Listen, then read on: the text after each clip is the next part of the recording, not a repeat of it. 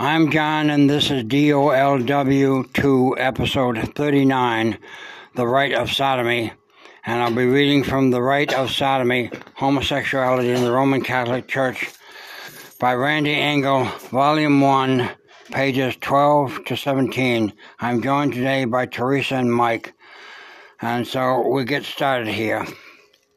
I'll start reading. Hello? Do I start reading or what? Yes. Okay. Go right ahead. It is highly unlikely that educated pederasty, so-called, whatever the rationale put forth to justify its practice, ever functioned effectively as a legitimate intellectual or philosophical training exercise. Rather, the system provided for a convenient, transient, and socially regulated sexual encounter that served certain needs of a designated population. Of course, like all sentimental ideals, the ideal pederastic relationship was pure in theory, but a good deal less so in practice. Can I stop you right here for a real quick second? Sure. Okay, I just want to say that we're in Volume 1, and we're reading the historical perspectives from antiquity to the Cambridge spies, and this is by Randy Engel. So we're going to go more in depth into how this all got ingrained into the church. How many years of her life did she put into this? How many years of her life did Teresa? 17 years of her life. What, 7? 17 years of her life went into this effort for the book on the Rite of Sodomy. I And wonder why we never hear about it. I wonder too, Mike. Why don't we hear about it? Why is this on the shelves? We give enough money. Isn't that expensive? We give enough money for the bishop to buy it for each parish. I wonder if, don't you think? Oh, absolutely. Is it an economic problem, Bishop? I think we need to know. I think a lot of people don't know that this is going on, and that is why we're sharing this on the podcast, because we're like a bunch of buried heads. We need to know. We need to see what is going on. Does this Miss Engel, Randy Engel, does she talk about maybe there's a lobby out there? I've heard there's communist clergy in a lobby, and you think there's another type of lobby besides the commie clergy? Yes, I do. I think there is a lobby, and I think it's right in the priesthood. Wow. What do you think, John? I agree wholeheartedly. What kind of lobby, John? Whatever kind of lobby can get through to these guys and has the most money to pay them. Okay. I may say so, actually. All right, go ahead. Okay, John, you remember where you're at? Yeah. Sometimes the pure Eromenos turned out to be a mercenary male Lolita who left his parents' house to live with his older lover and was considered lost. Sometimes the noble Orestes turned out to be just the proverbial dirty old man. Of this type of sexual predator, the Greek biographer Plutarch, 46 to 120 A.D., speaks when he says that in the beginning the pederast came slinking into our gymnasia to view the naked boys. Quite quietly, at first he started touching and embracing the boys. Then he became more bold, and there was no holding him. Nowadays he regularly insults conjugal love and drags it through the mud, comments Plutarch. Although Athenian law was not aimed primarily at punishing immoral behavior as such, it did seek to punish immoral behavior that either harmed those unable to protect themselves or directly transgressed against the clearly demarcated public sphere. Athenian society did take certain precautions to protect against the corruption of the morals of preborn minors. Children's schools were shut up after hours until daybreak, and entrance into the Palaestra wrestling school and the gymnasia or sports arena was strictly regulated.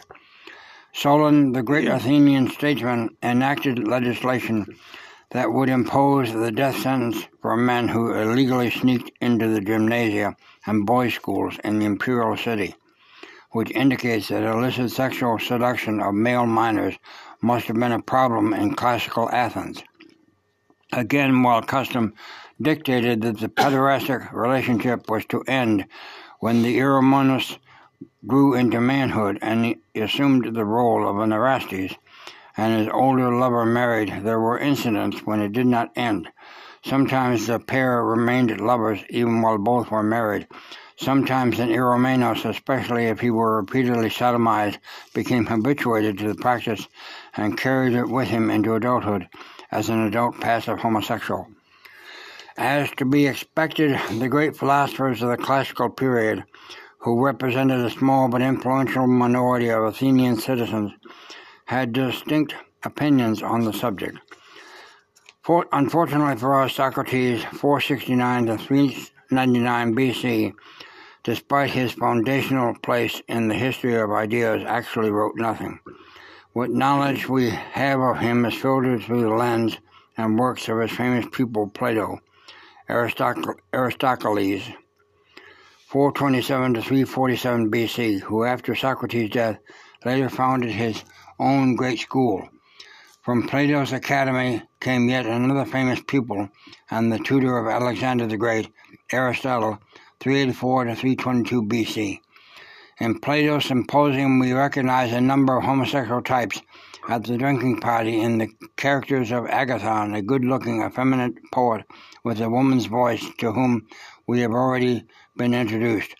Agathon thus carried his homosexual relationship well into adult life with his lover Pausanias. Then there is the young and vain Alcibiades, who attempts to seduce Socrates unsuccessfully, according to Plato. He is rejected by the master, who questions the young man's true motives and suggests that Alcibiades' sexual desires will not produce virtue in him. In any case, whatever his earlier views on the superiority of homosexual relations over normal male-female congress, in his laws, Plato would outlaw homosexual behavior, including pederasty, in his aristocratic utopian society on the basis that such acts were contrary to nature. When male and female come together to share in procreation, the pleasure they experience seems to have been granted according to nature, but homosexual intercourse between males or females seems to be an unnatural crime of the first rank. 1.636 C3-6. As for Aristotle, who frequently clashed with his teacher Plato, he was more interested in agape, that is, genuine friendship and brotherly love, than in eros, that is, love attached to sexual desire. Overall, Aristotle, who was married as was Socrates, and from all reports a devoted husband, placed a great value on the harmony of conjugal relations and family life. This was in contrast to Plato, the inveterate bachelor, who was willing to sacrifice the interests of both to the overriding interests of the state. The views of the common man on the subject of pederastic and adult homosexuality can be found in the Athenian theater, a state-supported form of public edification in which men and women of all classes served out the religious as well as civic duties. In the Greek tradition, the theater manifested a thoroughly heterosexual genre. The idea that two adult men would enter into a homosexual relationship was thought ridiculous. In his satirical comedies, Aristophanes, 448 to 380 BC, the Athenian dramatist, was a harsh mocker of homosexuality in all its forms. His language was crude, its meaning openly and consistently derogatory and scornful, as exemplified by his reference to homosexuals as Europraktos, wide-arsed.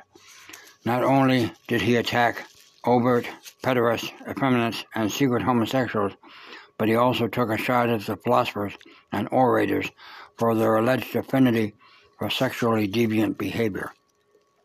The foolish, often delirious antics of an adult male continuing to seek homosexual favors from a former lover now grown into full manhood, the modern equivalent of a homosexual relationship, was a popular theme in Greek comedies.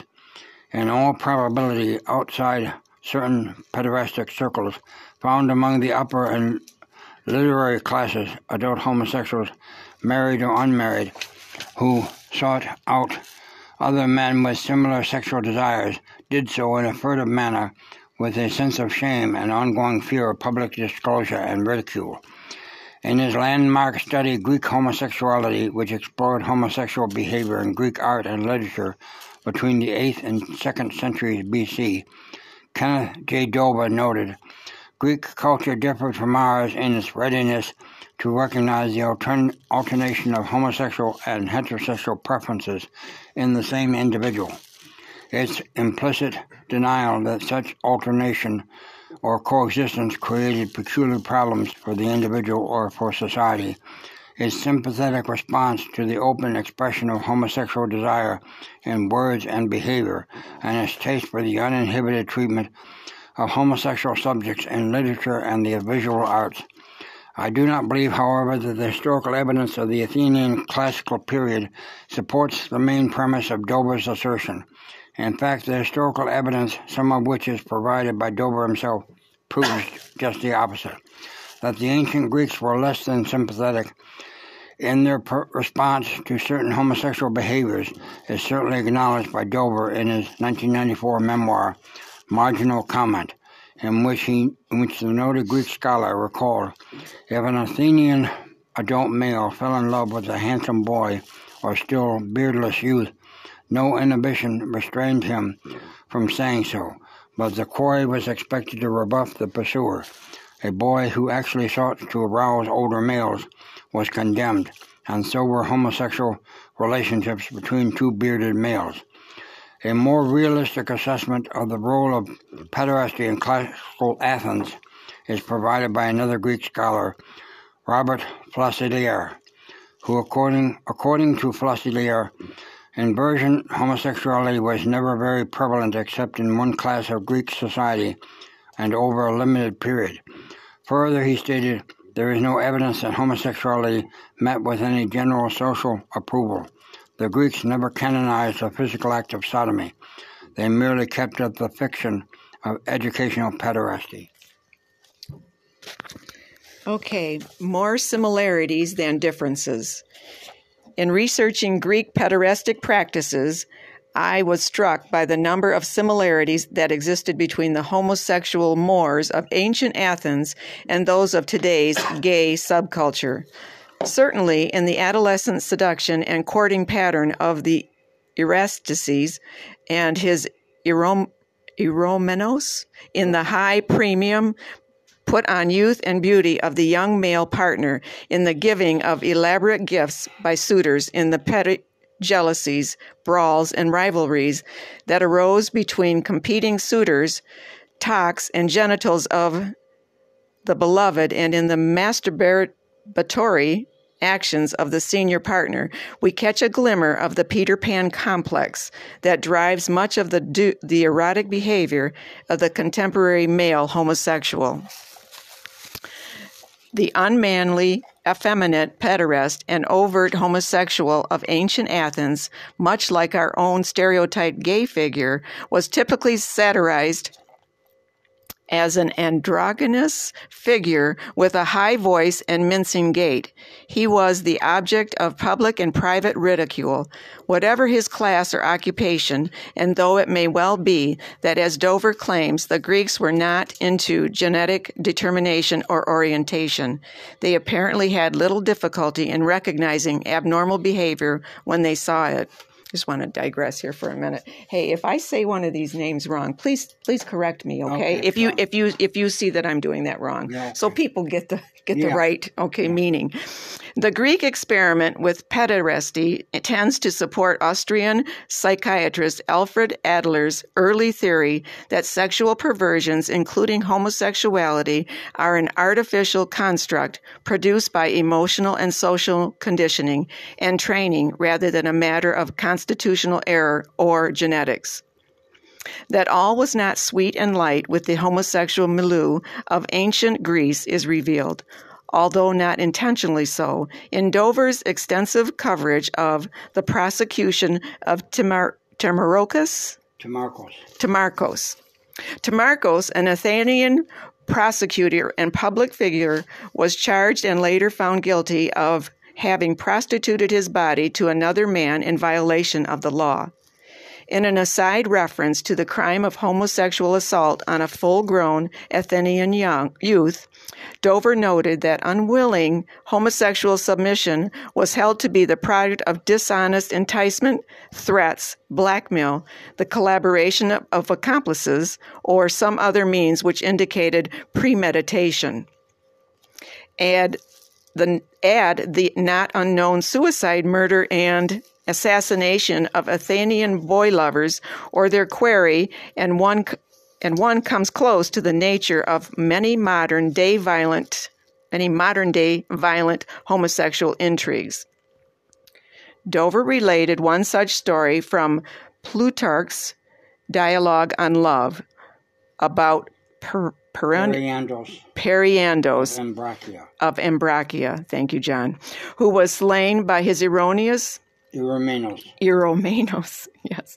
All right, Eromenos, when the tyrant indelicately, thank you, indelicately asked his young lover if he was pregnant yet, suggesting that his partner had taken on the role of a female. I was also struck by the actions of the literary and dramatist homosexual revisionists of the day, like the, okay, John? Aeschylus, who managed to turn traditional Greek myths into affirmations of homosexual relations. He paired off Achilles and Patroclus as homosexual lovers with the reverse Eromenos Erastes relationship, and the beautiful Ganymede became the Eromenos of Zeus. Yeah. The idea that men or a god and a youth could develop strong, non-erotic, lifelong friendships seem as foreign to the mind of the Greek homosexual apologist as it is for those of our own day who insist on filtering all male relationships through their own homoerotic lens. Wow. Not surprisingly, shades of Eromenos Aristes' yearnings can be found in contemporary gay life. For example, in Gay and Gray, the older homosexual man, avowed homosexual Raymond Burger, discussed his decision to become a John. A John, he explained, is a patron to a younger person who offers his time, attention, affection, and sex. The John offers money in return. This arrangement, Burger concluded, enables him to have sexual relations with persons who are young and attractive and very alluring, simply by freeing myself of a few of these dollars. On the other hand, we have the Marxist pederast journalist Daniel Zhang, who has rejected the Greek romanticized, idealized, and often sexist and ageist relationship between a male adult mentor and his young male student.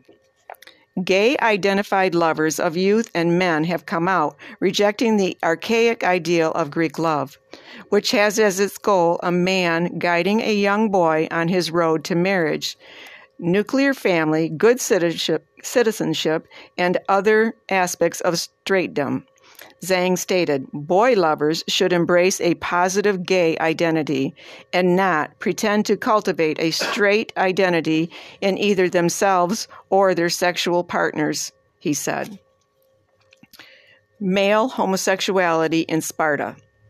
Historically speaking, the homosexual ethos does not always play itself out in an identical way, even in the same nation during a similar time frame. This becomes quite evident when we examine the development of adult male homosexual practices in Sparta. While the Greeks looked to cosmopolitan Athens for culture in times of war, they turned to Sparta for military leadership. Geographically landlocked and isolated between two mountain ranges on the Peloponnesian peninsula of the Laconian city-state of Sparta was, for all the practical purposes, a military dictatorship ruled over by a dual monarchy, oligarchy of native nobility and military elite. A three-tiered class system from Spartan society, with the ruling class and soldier citizen forming a small minority of the population at the upper tier, and a very large and politically unstable and potentially rebellious agrarian slave population called helots, the entire conquered populace of Messenia.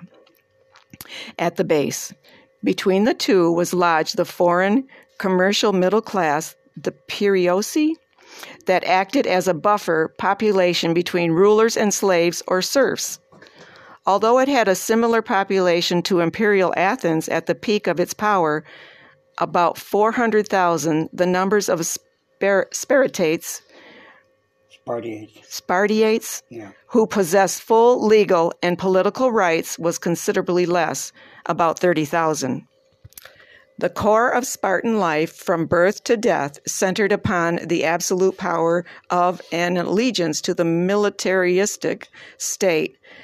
The courage of its military down to the common foot soldier and the ferociousness of the Spartan war machine was legendary throughout the Greek world and beyond, striking fear and terror into the hearts of its enemies wherever it went. For Greeks, especially Spartans, to sack a city was to render it utterly desolate. The training of a Spartan soldier citizen was harsh and continuous. For much of his life, he lived in the military barracks, not in his home with his wife and children. Military training began early at the age of 7, when every male Spartan youth entered the public school system and began training that would render him both physically fit and psychologically disciplined. Cowardice in any form was severely punished. Although students who were taught to read and write, these were secondary to his education as a warrior soldier. Between the ages of 18 and 20, the Spartan cadet was tested for physical strength and military and leadership skills. If he passed, he became a full-time soldier of the state militia, lived on post, even if married, and gradually moved up the military ranks. If he failed to qualify, he entered the ranks of the middle class, where he could own property and establish a business, but he lost his right of citizenship. At age 30, as in Athens, the Spartiate completed his military training and attained full citizenship and political rights. He was allowed to live in his own house with his own family, although he continued to serve in the military until the retirement at the age of 60. Spartan virtue was measured solely in manly terms: loyalty to the state and the Spartan brotherhood, self-sacrifice, courage, sobriety, and physical strength, and these were ingrained by training and reinforced by custom. All sense of effeminacy, luxury, egotism, and self-aggrandizement were eschewed.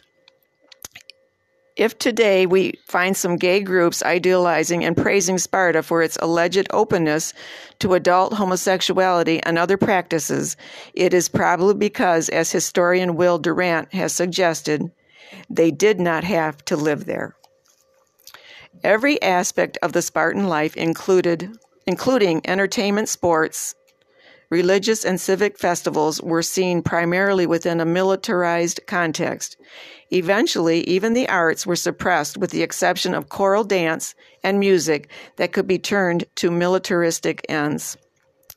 Like their male counterparts, young girls in Sparta went to school, beginning at the age of 6 or 7, and received a slimmed-down version of the male military education, with emphasis on marital skills of self-defense and physical strength needed to produce strong offspring.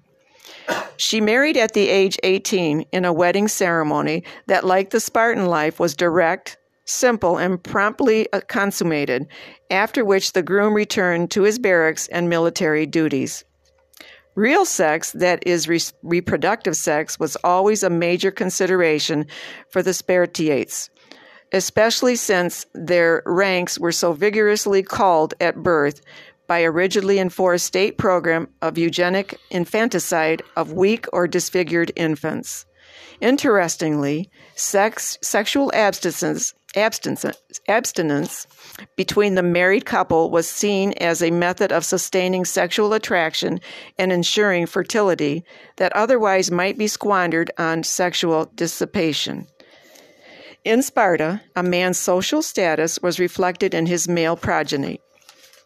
To be a bachelor was a disgrace, and the state attached certain restrictions to men who did not marry or married but did not produce a son.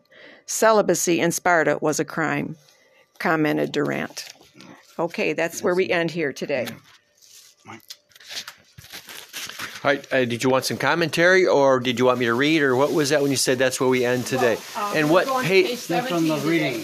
Page 17. We ended at page 17. We got 25 minutes. Yes. Did you want time out for a sponsor, or did you want commentary or an analysis? What first? You want to say some comments or do your sponsor? Whatever you want to Well, do. I think overarching everything she's talking about, well, let me go over the title of that book. It says, The Rite of Sodomy, Homosexuality, and the Roman Catholic Church, Volume 1, Historical Perspectives from Antiquity to the Cambridge Spies. I think that she has what I would say a compelling argument that there is a homosexual clergy lobby active. Yes, And- I agree. And from what we've come across in our own diocese here is we've had, John, you've shared with me, and I think Teresa too, the commentary and the voice tape of our bishop saying he did not want to offend the aging homosexuals in the diocese. Is that right? Yes, Any details you remember about that? just that he was concerned about them and Who's them? I don't want to hear them. the aging homosexual priests, which indicates to me that he has soft-hearted for them, that he knows they're homosexuals, he knows they're in the church, and he wants to protect them in their ripe old age.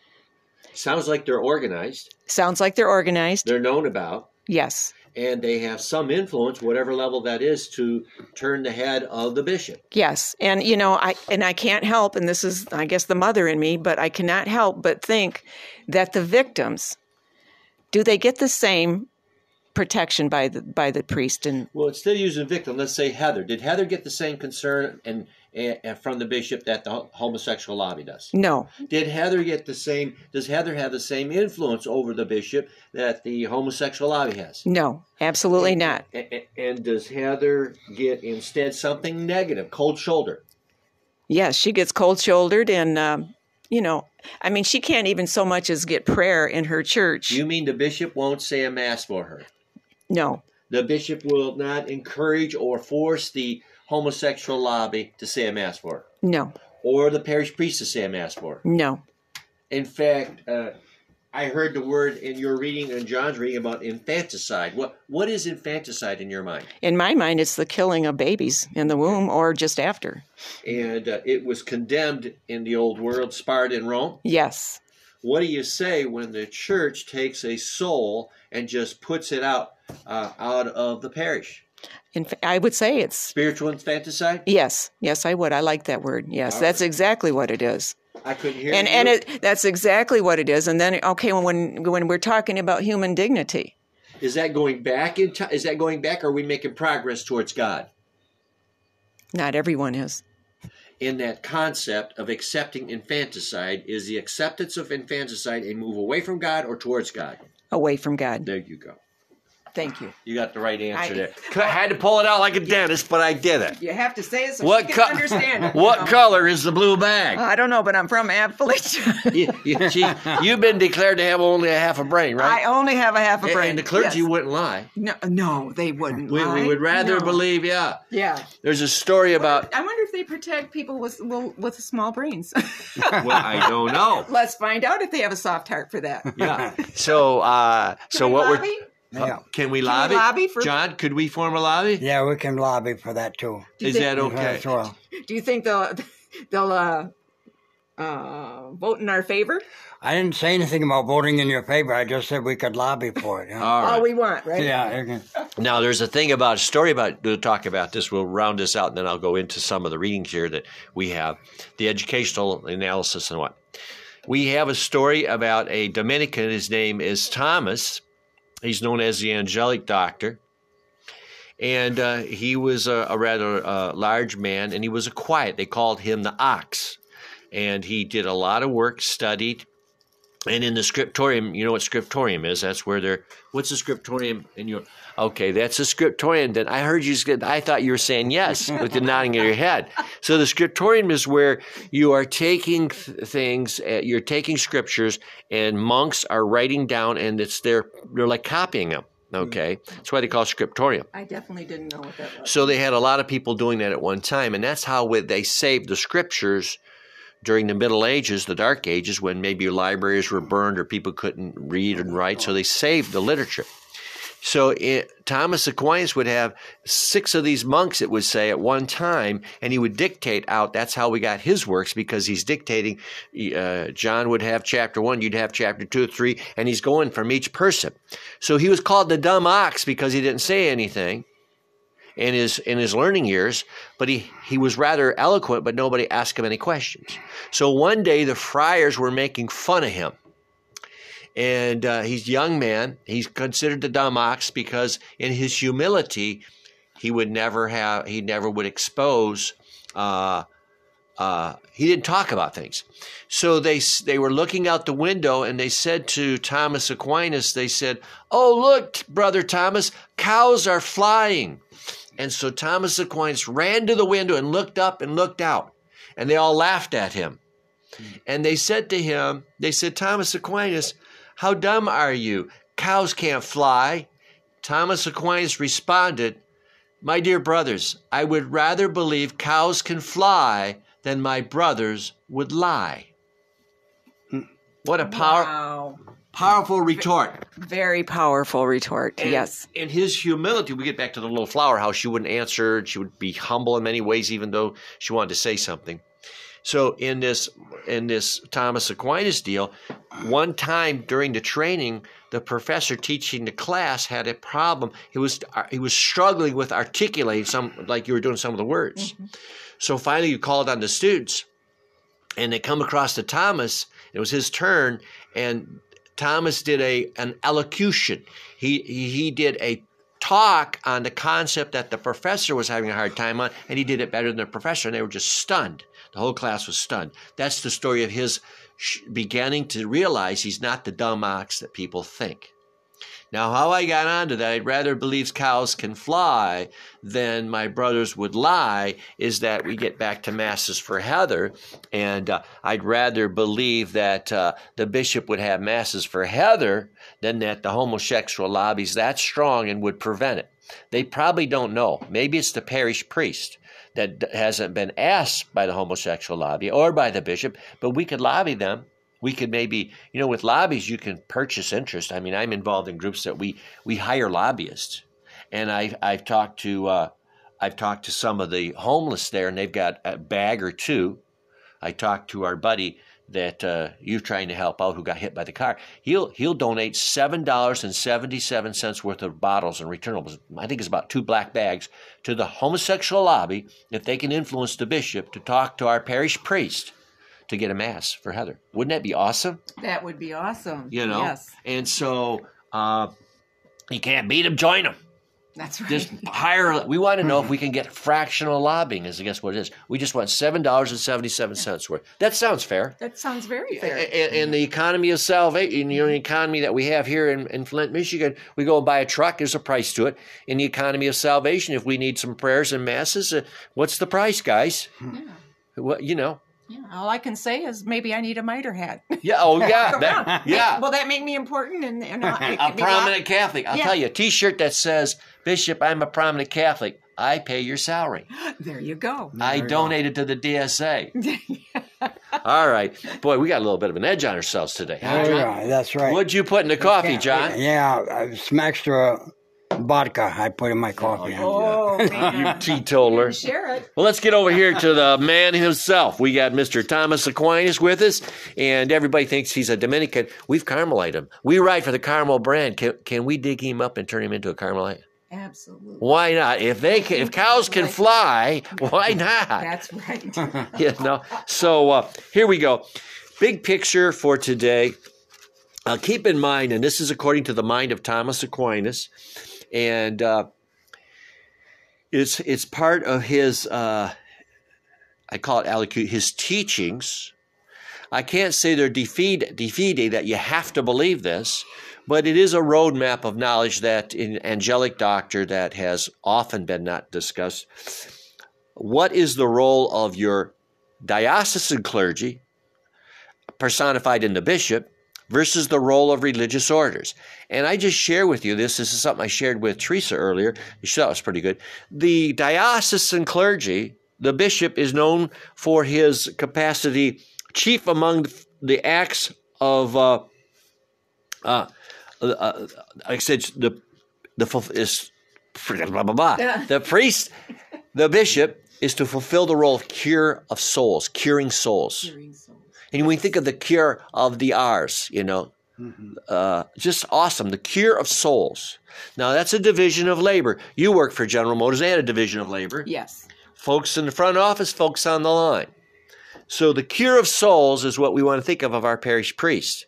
This comes round robin when you understand some of the ways we in our tribe, we're exiled here, guys. Whoever's listening to this tape, we are like in France when it was invaded by the Nazis. There was an exile group that lived outside the country that were not dominated, but they were left fear. They had to leave. We were in leaving and kicked out and whatever. We're in exile. We're still members of the parish at holyredeemerburton.org, but we're in exile. Yes. We were invited to leave. Yes, we were. Or you're going to be criminal trespass. Yes.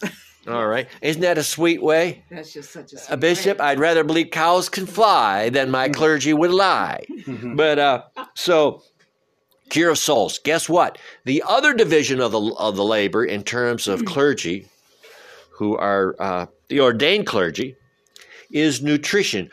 They share the fruits of contemplation. So you have the cure that the parish clergy apply to the soul, curing souls. Once they're cured, it's like a physician, you got to eat, you got to be fed. The fruit of contemplation, which comes from our religious. So when you see those folks who are monks or friars living in the monastery, the nuns, they are contemplating the things of God, His goodness, His truths, and they share with us. They share with us. When has anybody shared with you that it was wrong what the parish priest did with Heather to put her out like garbage on the street? No one. I couldn't hear that again? No one has in the church, no. What color's the blue bag? Again, who told? Nobody stepped up. Nobody stepped up and said to you, that's wrong, we shouldn't treat. There were people that stepped up. What's the name of the clergy? Oh, it's not a clergy, That's though. what I asked you. Okay. What part of the clergy that we pay? No clergy has. Good. When did the bishop tell you that? He never did. That's right. What color's the blue bag? You got that? I got it. Now you're running? All right. The people listening to this tape in Puerto Vallarta may not know what we're talking about. That's why I'm underlining a couple different ways. Okay. So we are doing infanticide, and nobody come up and said, we got to cure her. We don't throw her out like that. Right. Nobody said, hey, after you cured her, we got to give her nutrition. We got to bring her up in the ways of the Lord. Nobody did that. Nobody did that. And I'd like to say, too, that there's no talk about contemplation at the AMBO. No one talks about that. At least not the churches I've been to. Talk and tell us a little bit about that. And you're doing this with half a brain because they implied that you're kind of stupid, right? Yes, they tell have. Us what that half a brain's going to tell us.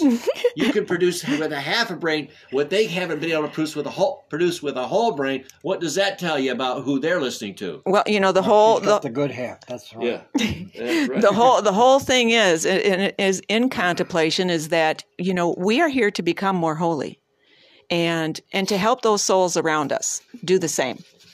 And we don't hear about it. We don't hear about teachings of the saints, in the curing of souls. I never got talked to by my priest. The blue bag. What did you say? The blue bag? You never got talked to by your priest about that? No. That division of labor? Oh, not at all. No. And in fact, I was just told that, hey, most people just leave. Your priest told you that? Yes. Said, in fact, it's a little bit He even wrote robust. it down. He even wrote it down in a letter. In English? In English. It was a little more robust than that, I remember, because I got a full brain. He said, I think to you, why don't you leave what most people do? Most people do. It wasn't just most people do. Why don't you? Yes. And so, also then I think to myself, and Okay, if most people leave, how many have left? Time out for a sponsor. We have a new sponsor. Now, BigBig.com is one of the most favorite sponsors of John, so we'll let them come in. But stay tuned for our second sponsor that's going to come up. BigBig.com, Bishop, for all your financial needs. Get a professional. When we need to be protected, we are told by our bishop to go call 911. They are the professionals. They'll protect you with the protection that can't provide. Bishop, we want you to see BigBig.com for your financial protection. Is that right, John? That's right. They are available for you what? Monday through Thursday, professionally, 10 to 4. They love you that much. Yeah. All right, and we got a second sponsor. They come to you today, and I'm going to tell you, I think Teresa's eaten here a few times here, and probably Heather. Catholic Clergy's Cold Shoulder Cafe here in the Diocese of Lansing, Bishop approved, open daily for home cooking, clergy style. Oh, yummy. Teresa, have you eaten there at the Cold Shoulder Cafe? Oh, yeah, I've eaten at the Cold Shoulder Cafe. Oh, I bet you have. Yeah, several times. You go away hungry. In fact, they served you through the buffet, right? Yes, they Revolving did. door? Yes. Cold Shoulder Cafe. All for all your hungry needs. Bishop, are you hearing this? You think he's hearing this? I sure hope he's hearing this. Yeah. Anybody out there, this is standard treatment that they know about in the in the world. And just to digress on the Mass and the love of God, if you're falling in love with God and you see the beauty of the Mass, think of the Mass, the action that there's more action going on that you don't see than what you see. There's more power. And the message to the clergy and the bishops and you who are in your lobbies, the commie clergy lobby, the homosexual lobby, you remain silent. And you hear our little feeble voices, and you're silent when innocence like Heather or innocence like Bill is put out, infanticide, spiritual infanticide. There's a lot of power going on that you don't see, that you'll have a day of reckoning. We just want to be there at your judgment day. You think they'd give us a ticket? That's all. I sure hope so. I hope they are very fervent in what they believe in, but we just want to be there. So remember, Catholic Clergy's Cold Shoulder Cafe, Bishop approved, open daily for home cooking clergy style. So if you're getting cold shouldered, that's normative in the North American church. I don't know about Canada, but we sure get it here. You don't follow their political, this is about governance. It has nothing to do with what to believe or the moral life. You don't follow their political agenda. You don't do what's right for the parish and their belief. Your history. All right, so let's go. We got Cold Shoulder Cafe. We got some other people we want to talk. We don't want to leave anybody without a voice. That's right. Oh, yeah. And the yummies. Oh, I got here. I hit a little ad on the cold. The most recent addition to the menu is, I said, you got a note here. Come on down and feast on yummies. Ecclesial corruption has never tasted so good. Have you tasted that ecclesial corruption? Huh? Oh, yes. Oh, yes. yeah. Oh, yes. Yep. And then I can't count. Oh, we have something for Bishop Barron. Bishop Barron's the one who, and on, always has his polls. The polls say, Bishop Barron will tell you, the polls say, hey, the Catholic youth, they're not leaving the church because of corruption and scandals. That's Bishop polls. That's what they say. Well, guess what, Bishop? We got a poll for you, too. Could you interpret this for us, Bishop?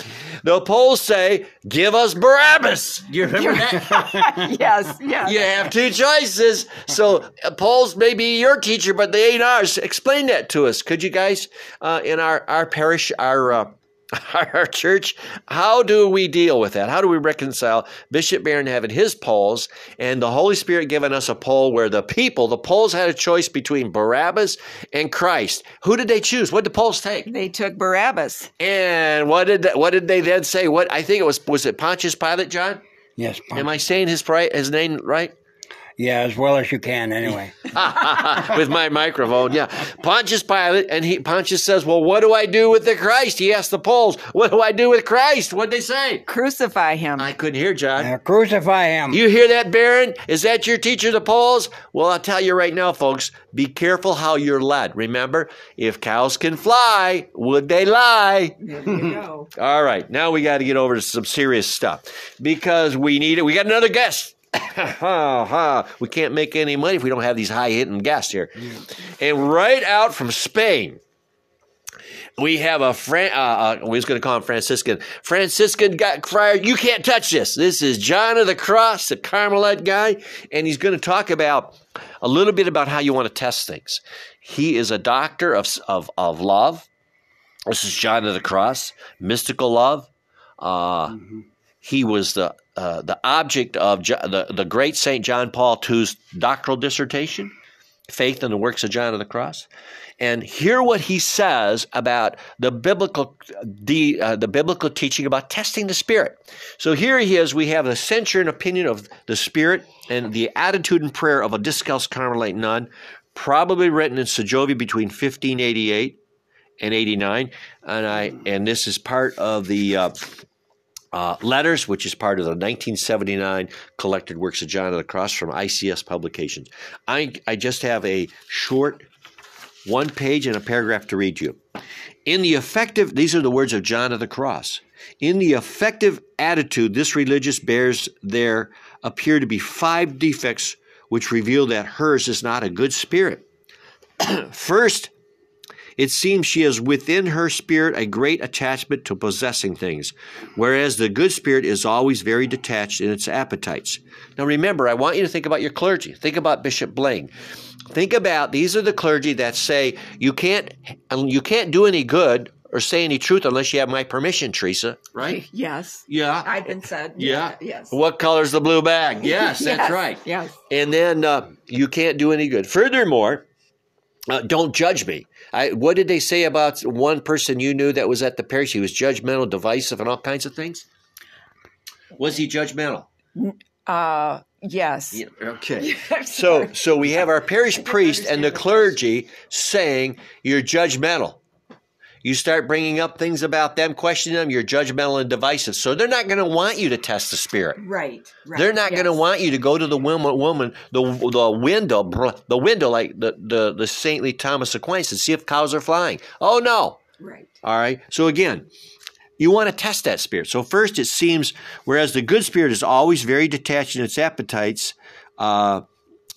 so it seems that she has within her a spirit of great attachment to possessing things. Our own parish priest will have later on testimony from one of the witnesses about a new car. Got to have a new car. Got to have a new car. Yes. You remember that? I remember that story, yes. Mm-hmm. Right answer. Right. Second, she is too secure in her spirit and has little fear of being inwardly mistaken. Do you think when they were putting out the trash and getting rid of people they couldn't cure at our Holy Redeemer Parish, they were inwardly insecure at all?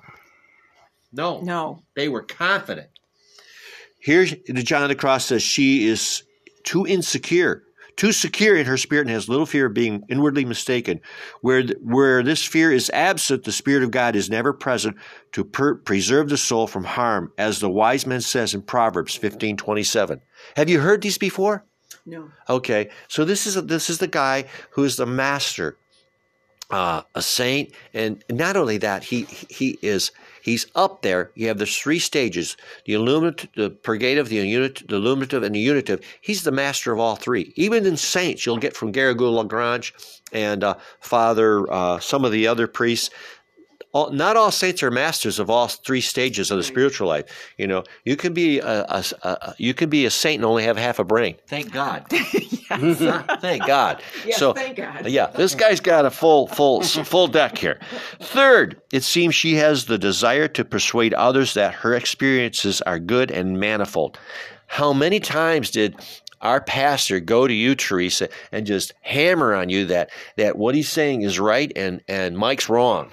At least 3 times, but probably 4. Probably more, but you can only count on your one hand, right? You're only allowed one hand to count. If I get up to 5, I'm in trouble. Yeah. Yeah, no, industrial. Yeah. Okay.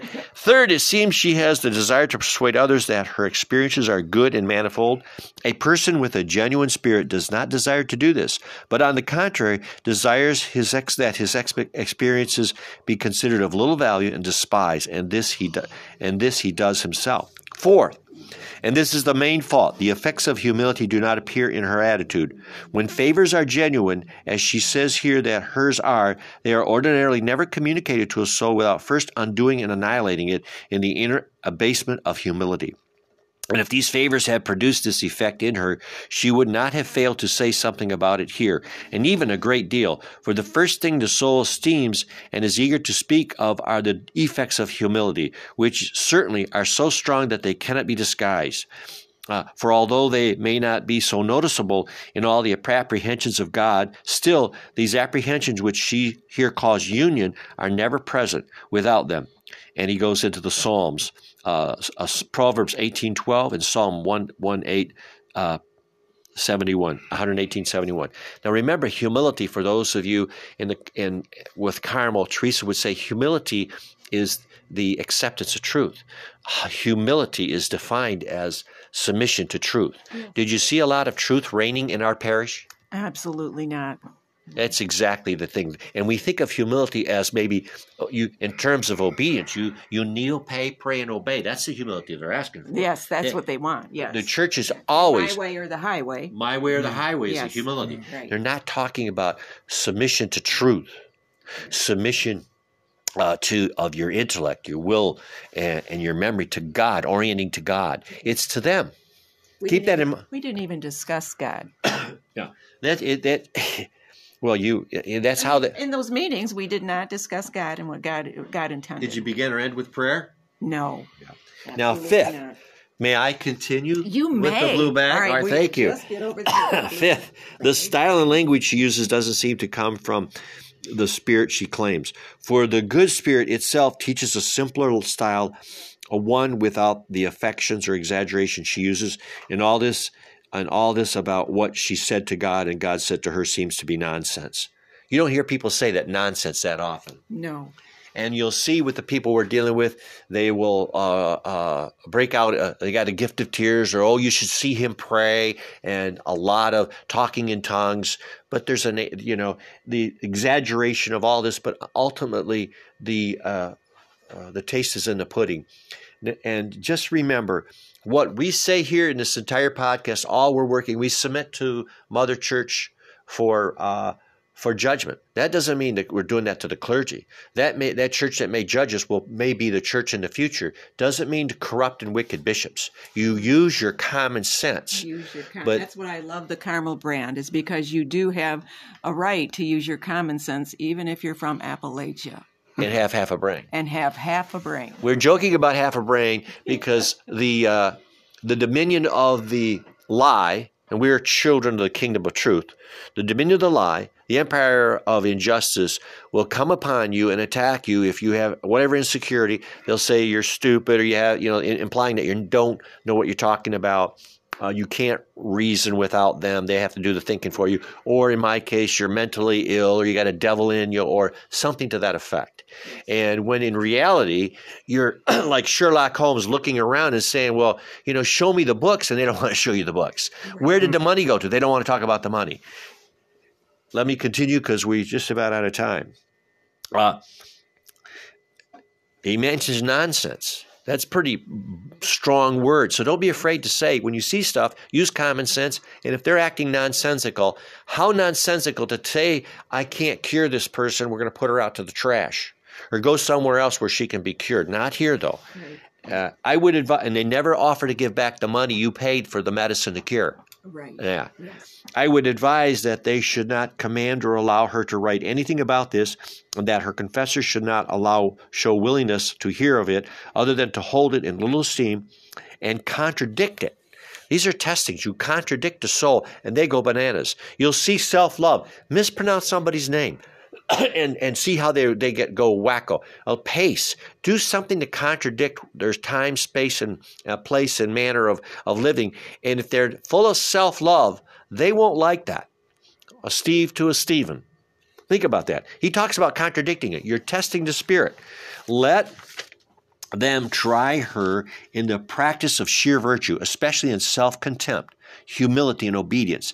And by the sound of the metal when tapped, the quality of the soul caused by so many favors will show itself, and the trials must be good ones, for there is no devil that will not suffer something for his honor.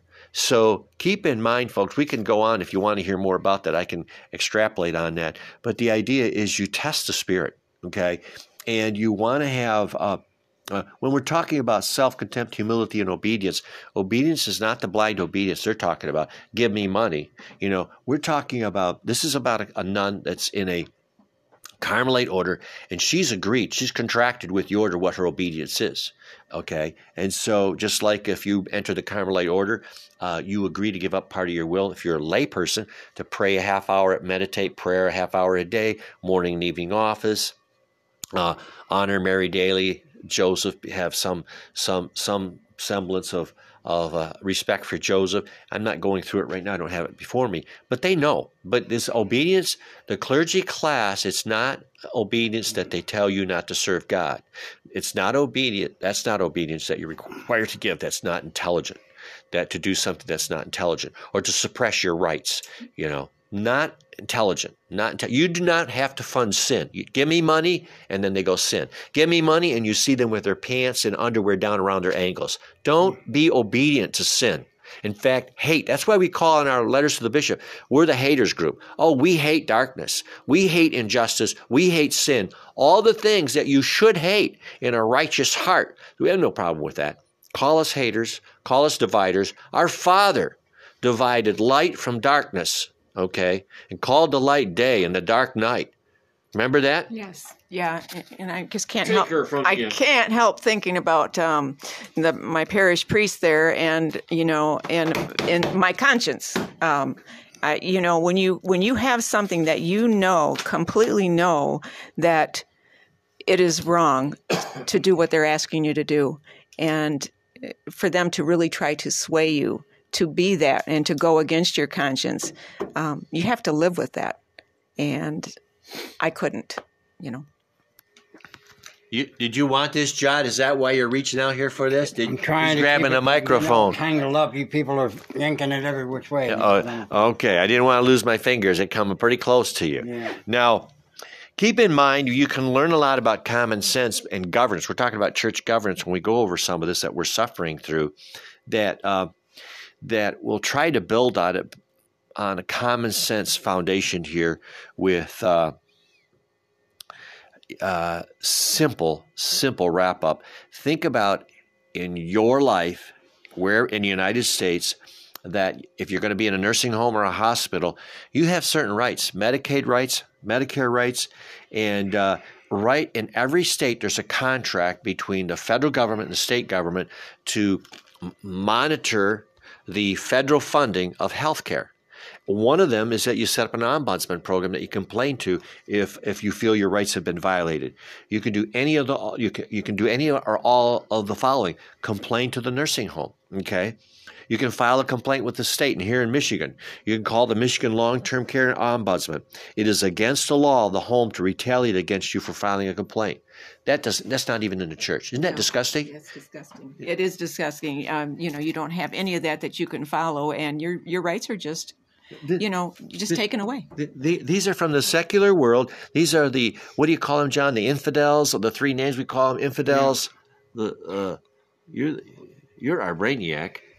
What are you talking about? I'm talking about the infidels. When we talk about people coming, the hordes, the hordes of people coming. 2 minutes to go. Well, that's why I'm referring to you. These infidels, these hordes of barbarians take care of each other better than we do through the clergy class that we have paid to cure souls. That's my point. Yes. Do you follow what? And so you can't learn from these. They're not doing their job. Can we say anything? Would it be acceptable for me to say starve the DSA and get some leverage? Absolutely, it would. I just said so. Okay. All right, here you go, buddy. All right, we wrap it up because we're almost out of time here. Excuse me. Our Father who art in heaven, hallowed be thy name. Thy kingdom come, thy will be done on earth as it is in heaven. Give us this day our daily bread, and forgive us our trespasses, as we forgive those who trespass against us. And lead us not into temptation, but deliver us from evil. Amen. Hail Mary, full of grace, the Lord is with thee. Blessed art thou amongst women, and blessed is the fruit of thy womb, Jesus. Holy Mary, Mother of God, pray for us sinners, now and at the hour of our death. Amen. May God bless this podcast, and may the Holy Spirit use it to touch people's hearts. In the name of the Father, and the Son, and the Holy Spirit. May we get it up to Facebook, John. Yes.